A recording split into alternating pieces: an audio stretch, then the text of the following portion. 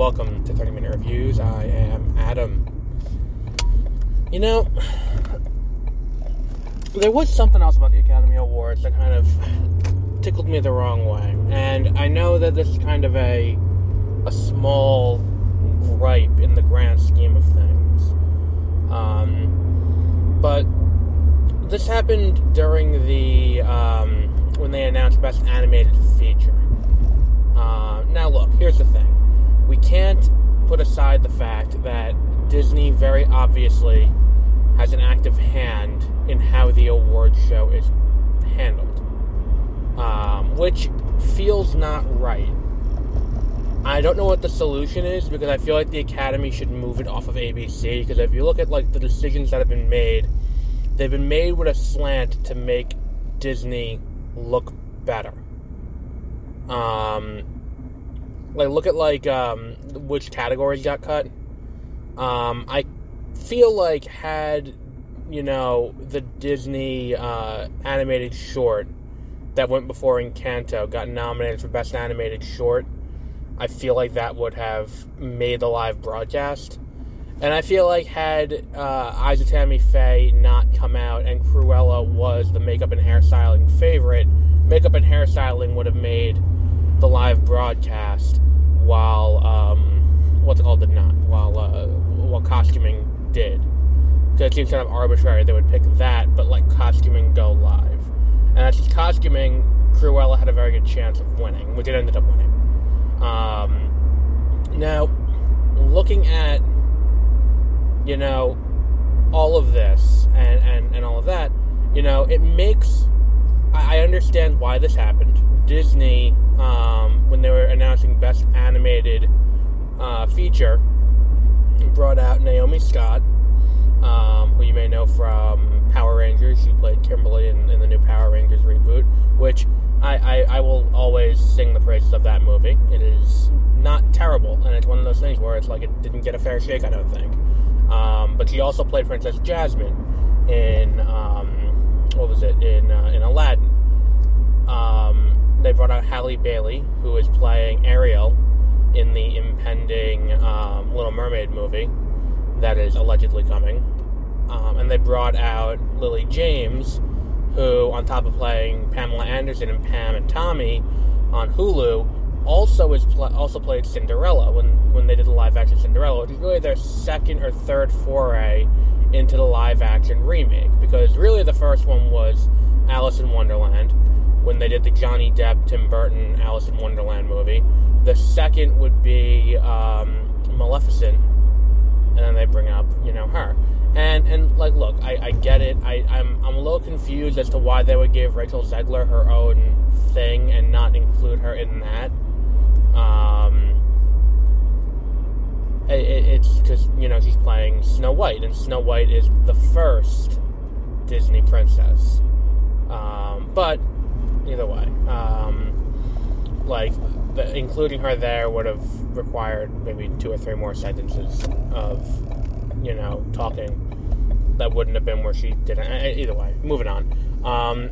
So all of this happens, and they do all this, and the way it's scripted, because I don't think that Naomi Scott and Halle Bailey and Lily James were the ones who wrote this, because 9 times out of 10, when they get up there and they're doing the introduction to the category, the person who's doing the intro, like Chris Rock ad-libbed his infamous comment about Jada Pinkett Smith. But what was said about documentaries after that, which everyone kind of forgets about because he was introducing Best Documentary Feature, what was said about documentaries after that is kind of is scripted. It's flowery language by some writer who is we're talking about how great documentaries are, how important documentaries are, and all of that. Maybe he'll put his own spin on it, but that's kind of, done. So they introduced Best Animated Feature, and I think rightfully it was kind of, the animation community was kind of put off. Oh, you're writing us off as just schlock for kids, and that's not the case. It's people made good points. It's well, during COVID, the only only thing that was able to stay working in the middle of the pandemic to keep the industry solvent was animation. And to dismiss it outright and be like, oh, well, it's for kids, it's this, it's dismissive in a real way. It's just, it comes off as disrespectful.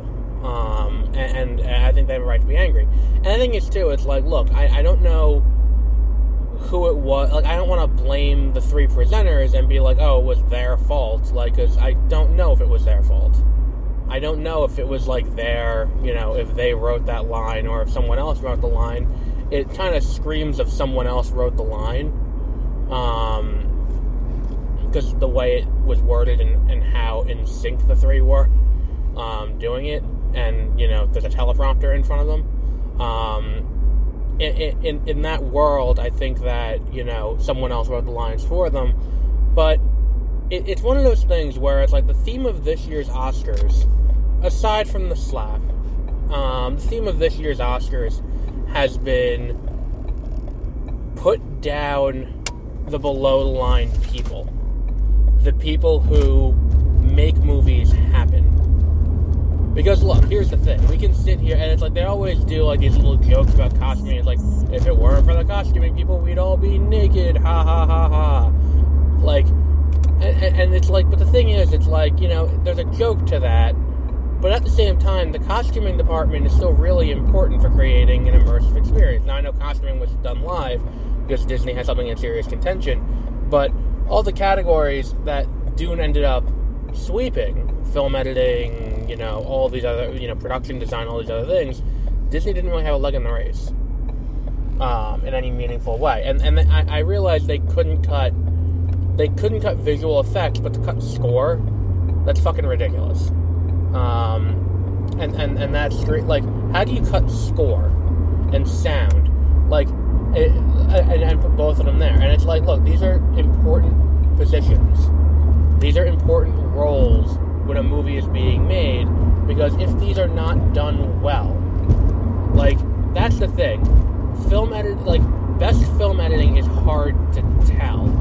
It's hard to tell when a film is edited well unless there's something really, really special about it, like Birdman or The Revenant, or any of these movies that have these really long sweeping takes, or do something really visually inventive with editing. It's to tell bad editing. Like, we can look at, Liam Neeson jumping over a fence and requiring 17 cuts to get over that fence, and be like, oh, that's poor editing. But, most editing is good editing, because you won't notice it. It just becomes, when you notice it, that's when it becomes bad.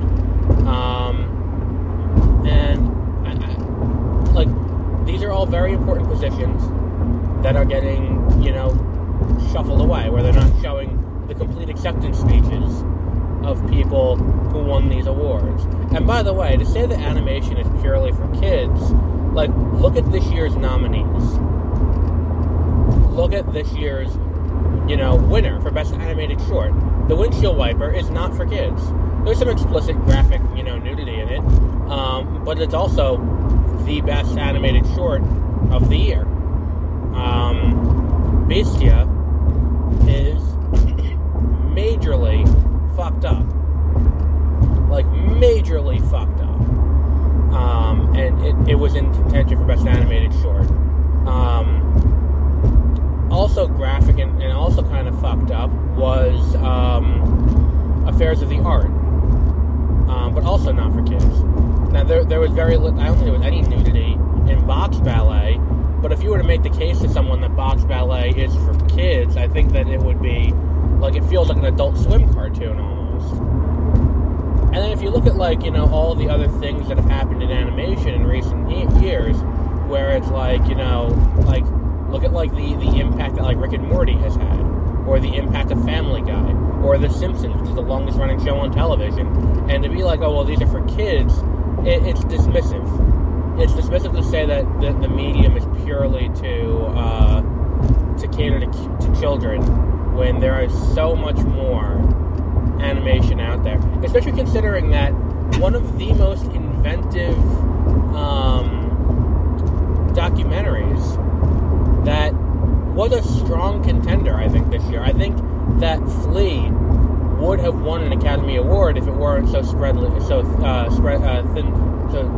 spread going into the awards ceremony. Like, because it was in animated feature and documentary and international film, it was going to have a very hard chance winning because of how, different it is. But it was one of the best uses of animation of the year.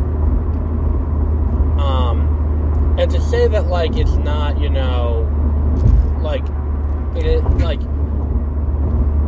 is not, like, it's a better movie than Encanto, certainly, but Encanto was going to win because everyone knows Encanto. And it's like, oh, okay, that's Disney's big movie of the year, alright, Encanto wins. And it's like, well, here's the thing. When Disney's got 3 of the 5 nominees, and Disney basically flips the category every year, that can create the illusion that it is a genre for children.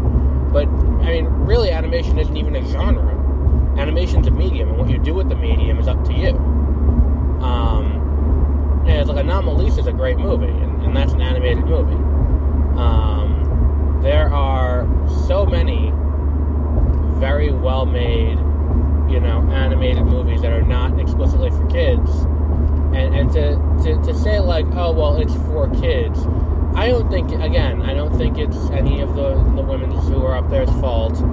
I think they were just reading the lines they were given, and I think the lines are just poorly written lines about, what this is. I think that to blame them is unfair. That said, it is part of a wider issue the Academy is having. And I think that Wanda Sykes pointed out early on in the broadcast when she said, like, we love IATSE. And it's like, well, do you, though? Because this is the year that IATSE was going to go on strike for poor wages and all of that. Like, there was a very real chance in the middle of the football season that there was going to be no live sporting events, and there was going to be a lot of fuck-ups during live sporting events if they did get around to coming out, because people, the skilled labor that goes into camera work and gaffing and everything else that goes into filmmaking, like, all of that would have gone away when IATSE went on strike, and all of these things were forced to handle scabs to cover the positions. Like, it would have been catastrophic, but because they reached an agreement, it's okay. And then to be like, okay, and now we're going to take all of these, and over the years they've slowly been doing this, like sound mixing and sound editing being consolidated into one category is not accurate to how the process works. Because sound mixing and sound editing are two very different skill sets, which is why if you look back, it's not like the same person gets nominated for sound mixing and sound editing. It's a different job to mix the audio and to edit the audio. It's two very different things. It's part of a broader thing where it's like, if it's not a live action drama or a live action, like even a live action comedy, if it's not live action for adults, it's kind of, and it's not the A-list talent involved, the Academy doesn't really care. Like, I think there's a reason why they put the supporting actress and supporting actor first, and then put lead actor, lead actress toward the end of the broadcast. And I think that's just because they feel that, they feel that if you look at what they think of these positions, it is, it is because they feel this way about these positions that they are putting them the way they are. And look, the fact that they have to cut these things out, but we get these lengthy diatribes of just nonsense. Like, and the thing is, too, it's like making a joke about The Last Duel. Like, that was something that happened right before the slap. And I think that had the slap not happened, I think Amy Schumer would be rightfully getting a lot more shit for some of the stunts she pulled during this. Where it's like, it's just not funny. like, the idea of her, what's it called? Like, she's going around, she's like, we're gonna give away something that no one has seen. The movie The Last Duel. And it's like, come on. Like, it's so dismissive. And the thing is, too, it's like, of all the movies you could have picked last year,